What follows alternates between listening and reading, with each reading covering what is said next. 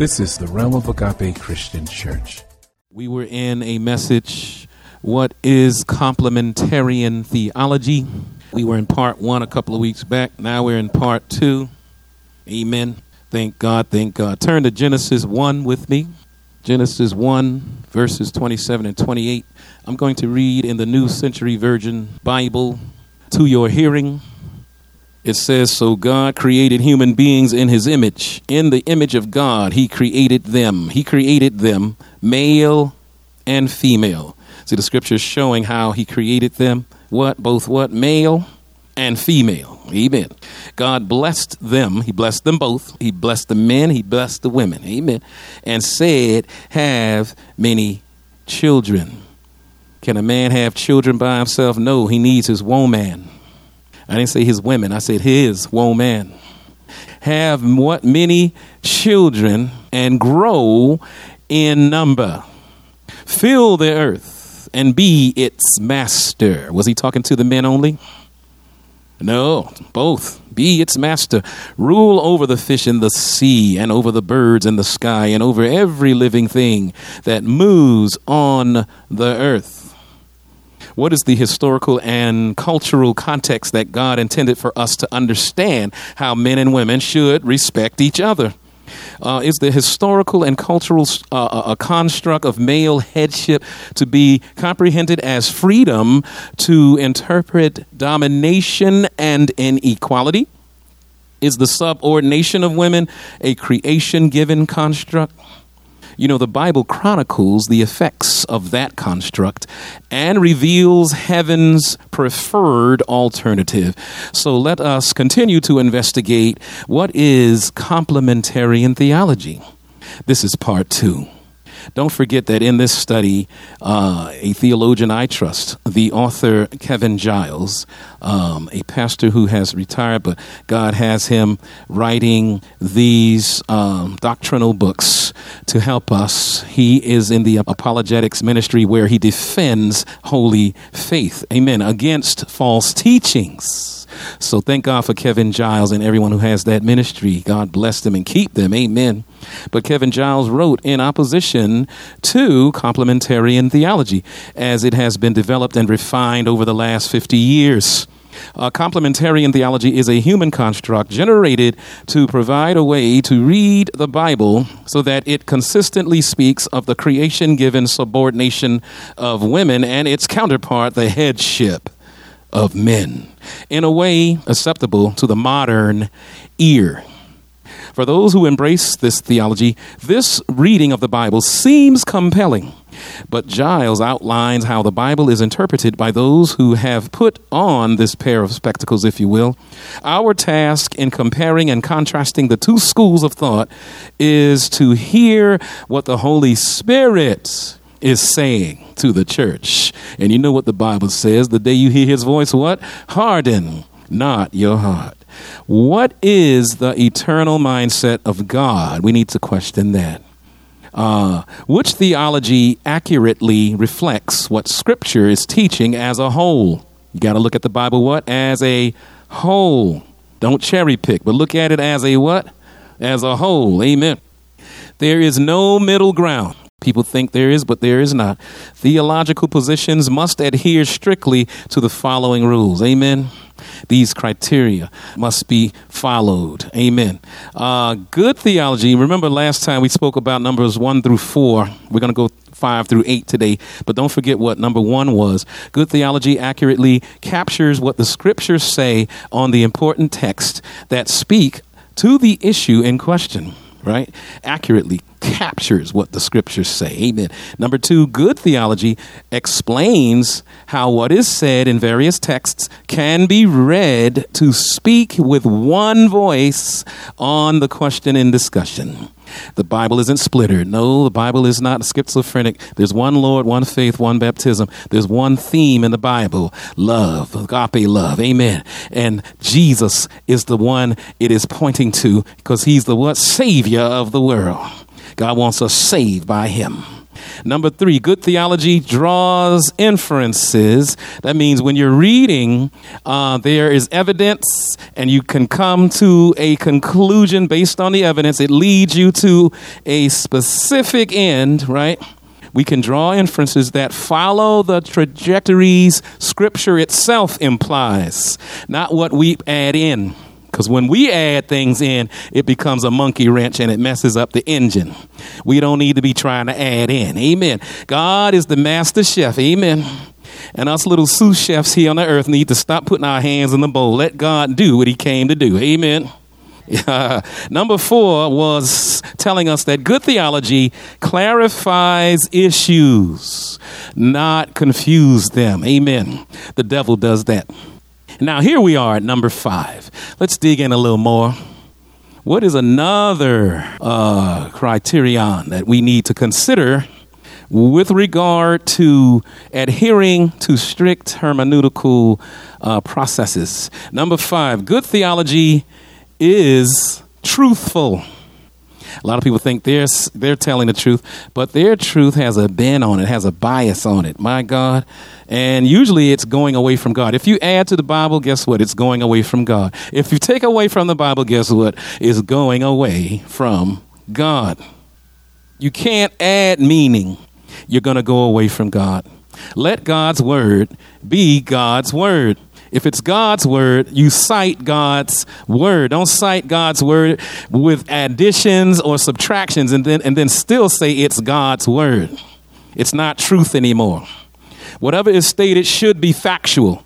Remember that the antagonists in question, the Kostenbergs and all complementarians like them argue that evangelical egalitarians reject the authority of Scripture. That's what they say that egalitarians do. They also say that they embrace cultural relativity, like to each his own. They also say that egalitarians deny male-female differentiation, like there's no difference. They say that egalitarians argue for undifferentiated equality. All of this is simply not true. They also tend to ignore counter evidence or alternative evidence or misrepresent it. Kostenbergers do that. My God. Which brings us to number 6 in our criteria for good hermeneutical process. Number 6, good theology has good outcomes. You think God will come in with injustice? No. We serve the righteous judge, and there will be no impediments, shadow of turning, no doubt, no ounce of fear, nothing erroneous. My God, he has an infallible, authoritative word. He's authoritative because he's the creator of it all. Amen. He should know what to say about it. Good theology has good incomes. Check this out. In case of any theology of the sexes, the test is whether it encourages men to treat women as they themselves would like to be treated, according to Matthew 7:12. Is it good for women, is the question. Complementarian theology fails badly in this test. It fails because sometimes men do not like to be told God has made us the subordinate sex. We don't want to be called that, right? You think men want to be called the subordinate sex? No. My God. And sometimes it'll bring dire consequences because of that. They don't want to be treated that way, but they don't mind women being treated that way, especially in the history of the development of the world as it is. Consider how faulty theologies were used, for example, to affirm such things as slavery. That came from a faulty theology. And what about apartheid? Remember in South Africa? My God, that came from a faulty theology. My God. But remember, good theology should have what? Good outcomes. Which brings us to number 7. Good theology usually reflects what is called, quote unquote, the tradition. Meaning what has been theologically concluded in the past. That's what we mean by that. God's Bible has been closed. It's been canonized. Don't add, don't take away. Theological traditions can be strong or they can be weak or anything in between.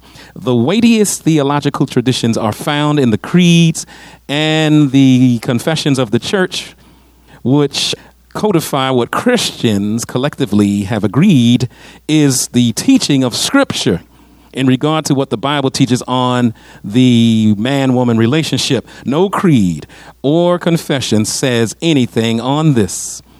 All we have is a tradition that exactly reflects the cultural norms of past times. Cultural norms, y'all. Traditions of who? Men.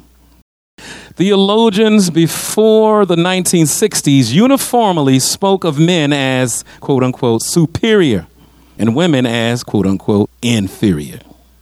And they were often explicitly misogynistic, haters of women. They didn't care about women's rights or anything. They thought women to be susceptible to sin, right, and deception. Both complementarian and evangelical egalitarians, as the theologians together today, thank God, reject such strong ideas, agreeing that they do not capture the teaching of Scripture. Breaking with this tradition is not a problem, especially for evangelical theologians who agree that Scripture must always stand over all other authorities. Now, in this debate, what needs to be acknowledged is that the past cannot offer guidance for the present. Since the 1960s, theologians have been seeking an entirely new question. What should Christians believe about women in a culture that has emphatically endorsed the full equality of women for the first time in human history? On this entirely new question, we must turn, of course, to the Bible and listen afresh to what it is actually saying about men and women. Which brings us to criterion number 8. Good theology makes sense of the world in which we live. Again, complementarian theology fails this badly. The reality today is that the best of marriages are profoundly equal and women are leading in every sphere of life and doing it well. Most people, most Christians, and most evangelicals in the Western world that we live in are pleased to see women liberated and flourishing. The idea that women are a subordinate class makes no sense in the modern Western world. Most Christians and most evangelicals believe that affirming the substantial or essential equality of the sexes captures the very mind of Christ. It is a commendable idea to be fully embraced. The world is a better place when the equality of the sexes is emphasized. In one of their better moments, though, the people who are leaders in complementarian thought, the Kostenbergers, they recognize this fact, actually. They say, quote, "There is no question that feminism, a modern a movement concerned with the advancement of women's rights and with the achievement of women's complete parity with men in society, the home, and the church, has had many positive results since its inception almost 2 centuries ago. Women's status and experience in the Western world that we live in particular, have been altered for the better in many ways. In this way, justice has been served," they said, "and many women have been lifted from second-class status to genuine equality with men," end quote. A contemporary theology that opposes the substantial equality of the sexes is not good theology. It is bound to be rejected. Most Christians, including all Roman Catholics and all evangelical egalitarians, now oppose theologies that subordinate women to men, believing that they are mistaken and that they damage the church. And of course, some people are like good old Texas back in the day when slavery was ended. They were like the last station to get the memo. Hence, we have the holiday Juneteenth, when they finally were released. Some people today are yet in subcultural ecclesiastical circles. Some churches still subordinate women. badly. And there's a stained glass window that they will never get over. My God, because the men in charge will not see a difference. Sometimes they talk a good game of inevitable change, but there is no fruit after years and years and years. They talk about it in many meetings, as the meetings are filled with, guess who? Women, and a few good men. Then they try to throw women a bone and say, oh, things are going to change. Things are going to change. And after 50 million offerings, 50 decades later, nothing has changed. We need to make a critical response to what is going on in our modern world, because there are some complementarians who are yet resisting what the Bible is completely, holistically showing. Because arguing that women are the subordinate sex makes absolutely no sense in today's world. We must question the validity of the very core of complementarian theology. The world is not flat, is it? What is it? Round. People figured that out, and for forever. Now, anybody say the world is flat, we're going to look at them crazy. We need to, consider that the mentality of the complementarian theology system is sort of like saying the world is flat. Somebody needs to wake up and smell the coffee that the Holy Ghost has made. Women are not the subordinate sex. They make excellent leaders, actually. Thank God. Seeking to refute complementarian theology is not an easy task, though. It is a well thought out and well honed theological construct. Most of the men who hold to this theology and propagate it want it to be true. Sometimes it seems that for many of them, no other doctrine is more important. Men would like to believe God has put them in charge exclusively. This theology convinces many evangelicals because it seems to be grounded firmly on what Scripture says. When the case is put at Giles chapter 1, we're extrapolating this good egalitarian thought from. When we look at chapter 1, there's a good appeal against all the strands of the biblical revelation.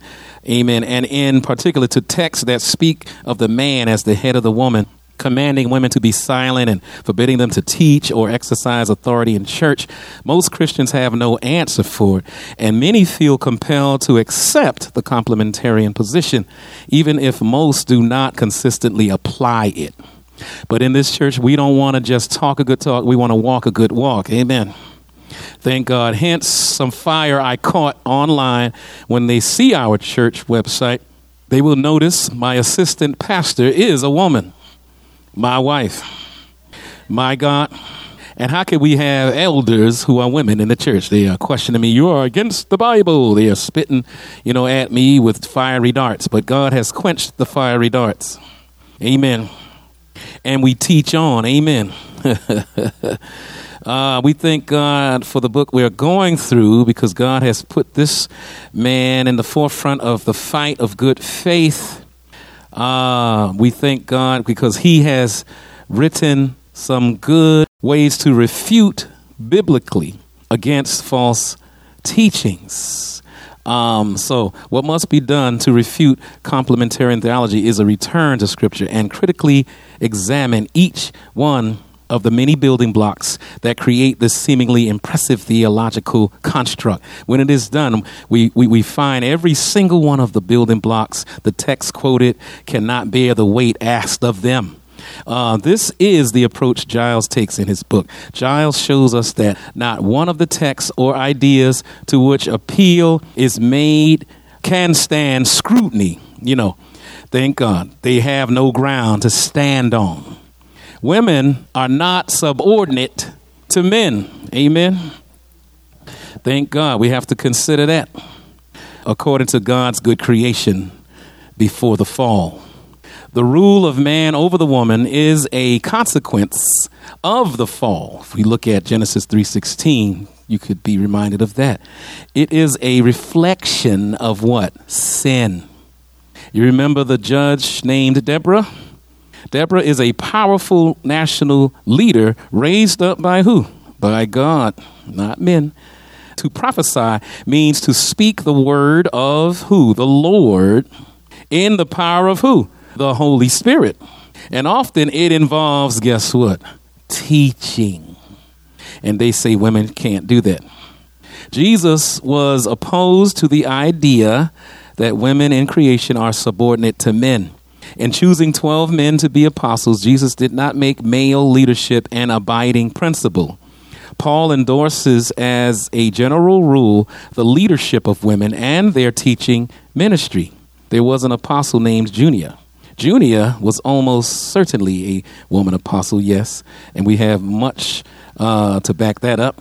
In Ephesians 5:21 through 33, Paul undermines the unbiblical power of prideful patriarchy. You know what that is? When men are in charge, the fathers, the forefathers, never mind four mothers, four fathers, But Paul, it looks like he was doing that, but he didn't endorse that. We misread Paul today. 1 Corinthians 11:3 through 16 certainly differentiates the sexes, but does not subordinate women to men. They can both lead the church in prayer and in prophecy. And 1 Corinthians, because Paul wrote to the church at Corinth, there was a lot of problems with this. The church at Corinth in 1 Corinthians 14:34 and 35 does not forbid women to teach or preach in church. It does not ground the subordination of women in the creation order.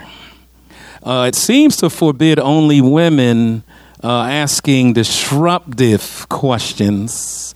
And according to theologians, the text is very likely not from the pen of Paul. 1 Timothy 2:11 and 12 forbids a woman from teaching a man in a house church setting in a dominating kind of way. Because God doesn't want anybody to behave ugly like that, male or female. There is no appeal to a supposed hierarchical ordering of the sexes in creation, or for that matter, in any other passage in the Bible.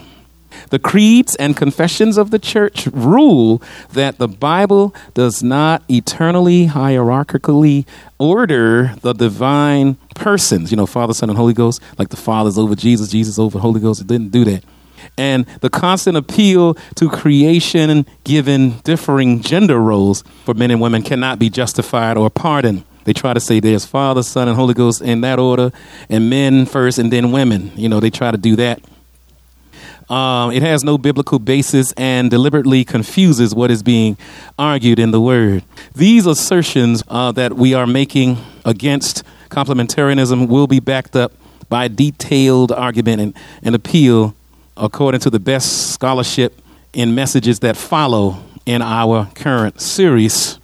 Some of the scholarly support for what Giles affirms comes from many very respected erudite evangelical scholars.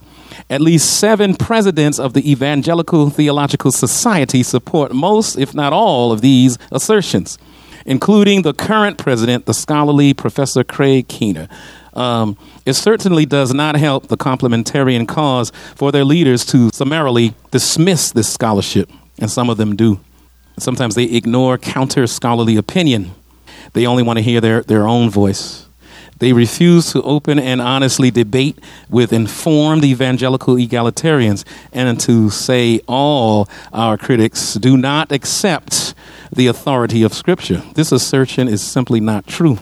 For their complementarian theology to succeed, each or even most of its building blocks must be able to stand examination and criticism. They don't want it to.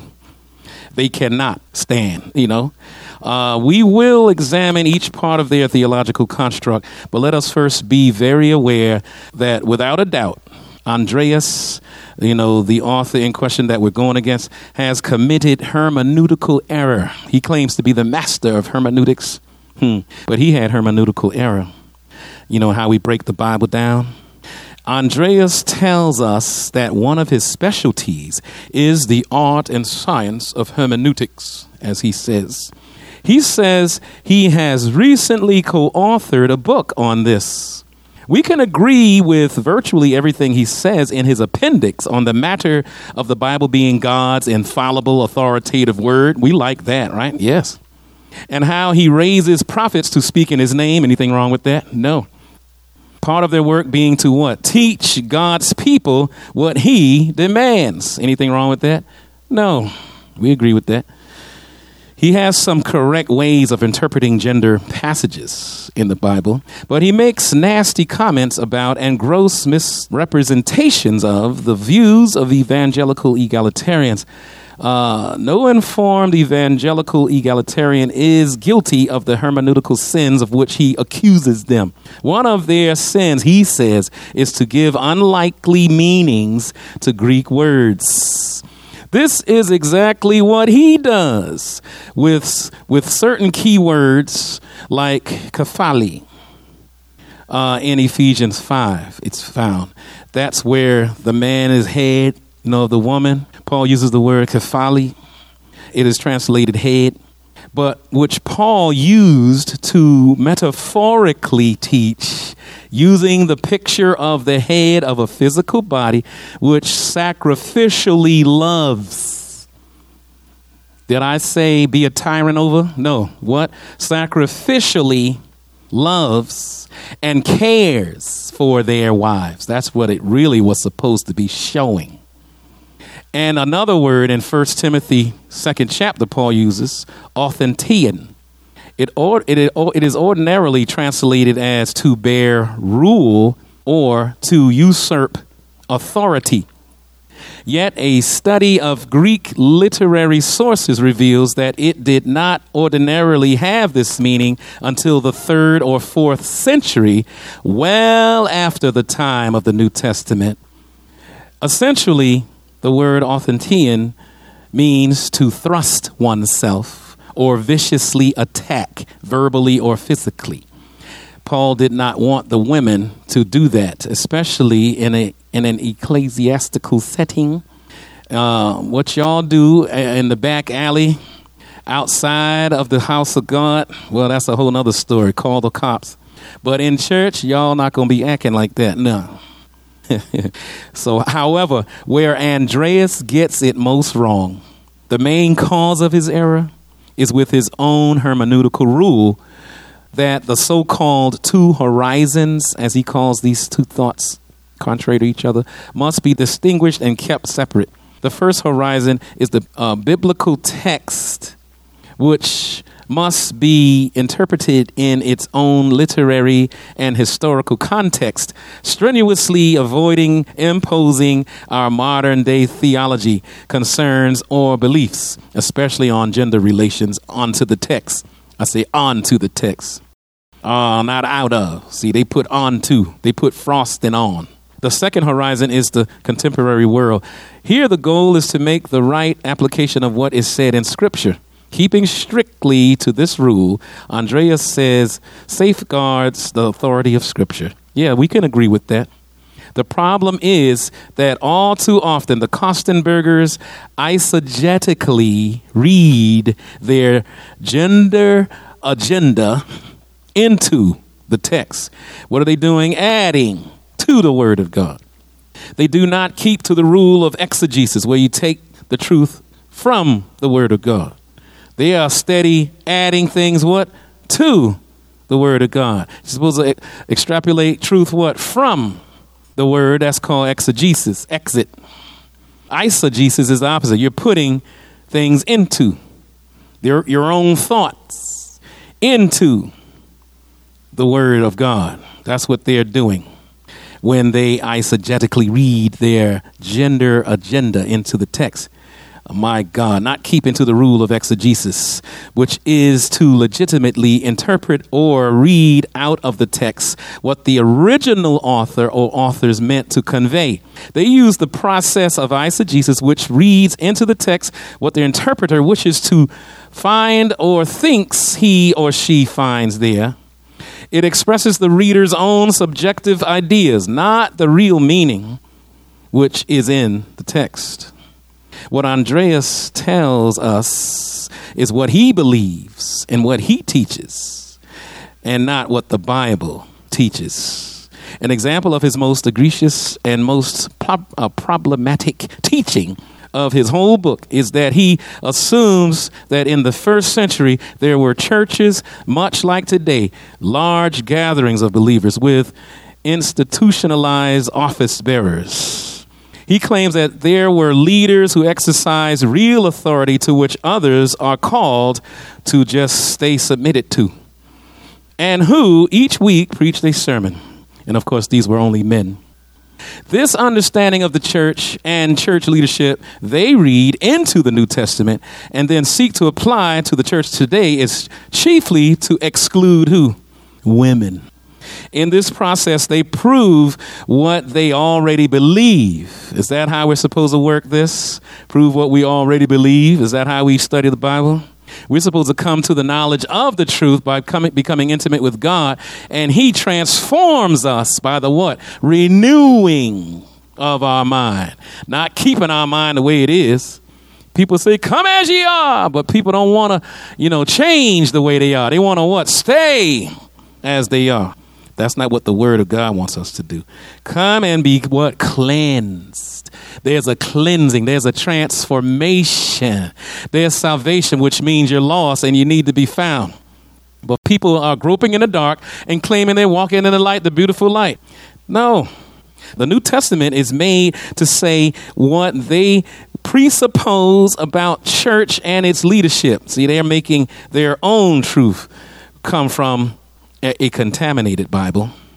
The historical truth is that the first Christians met where? In homes in relatively small numbers, where everyone was free to minister and teach, according to Romans 15:4, according to Ephesians 5:19, Colossians 3:16. You can even confer Ephesians 4:35 and Colossians 3:1.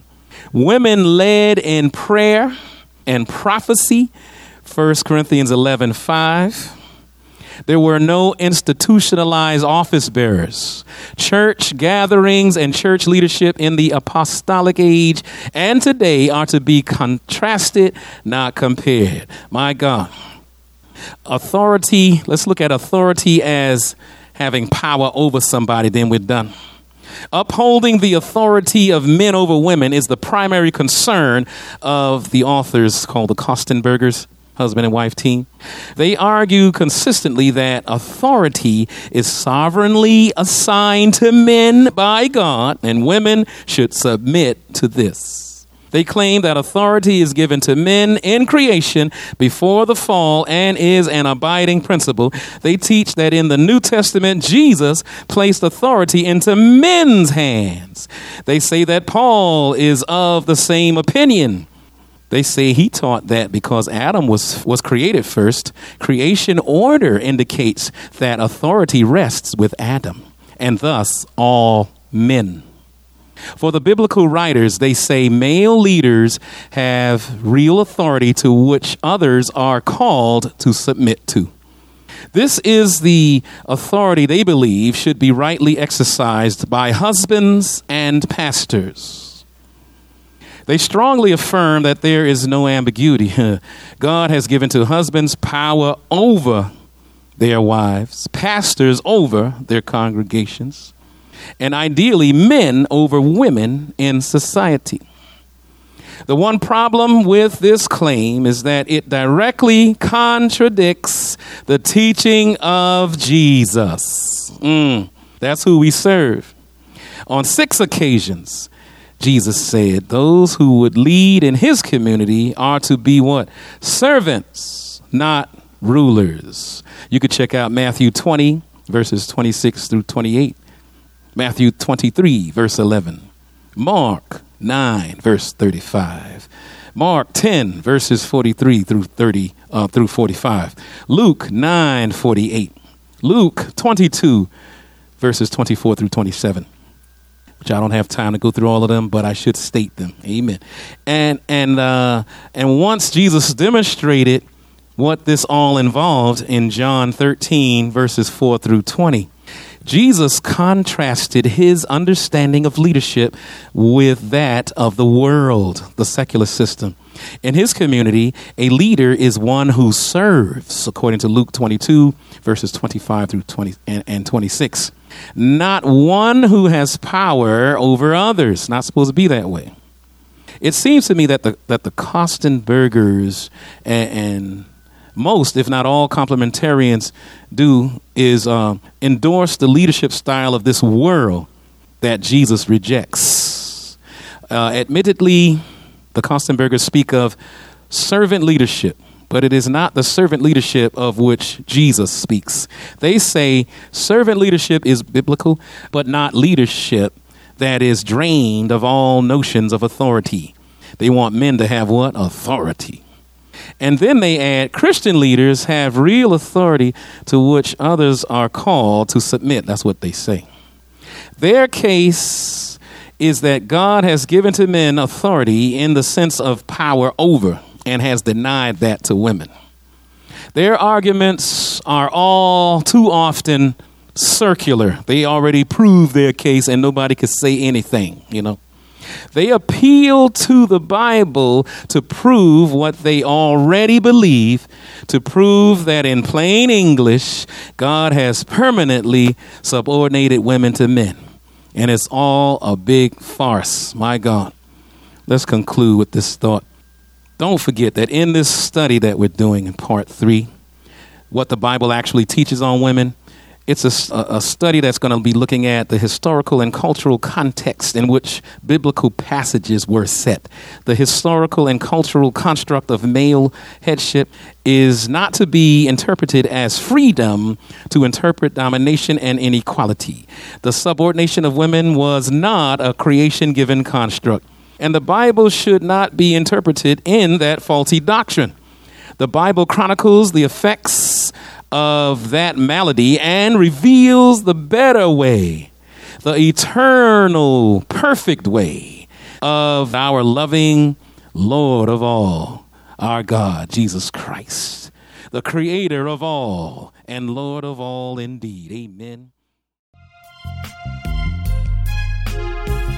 We of the Realm of Agape Christian Church pray that the Holy Word of God has richly blessed your soul. To send prayer requests, use the contacts page of our website, www.roagape.org. We need your continued prayers and financial support to maintain this ministry. You can also find a secure means of donating on our website. God bless you.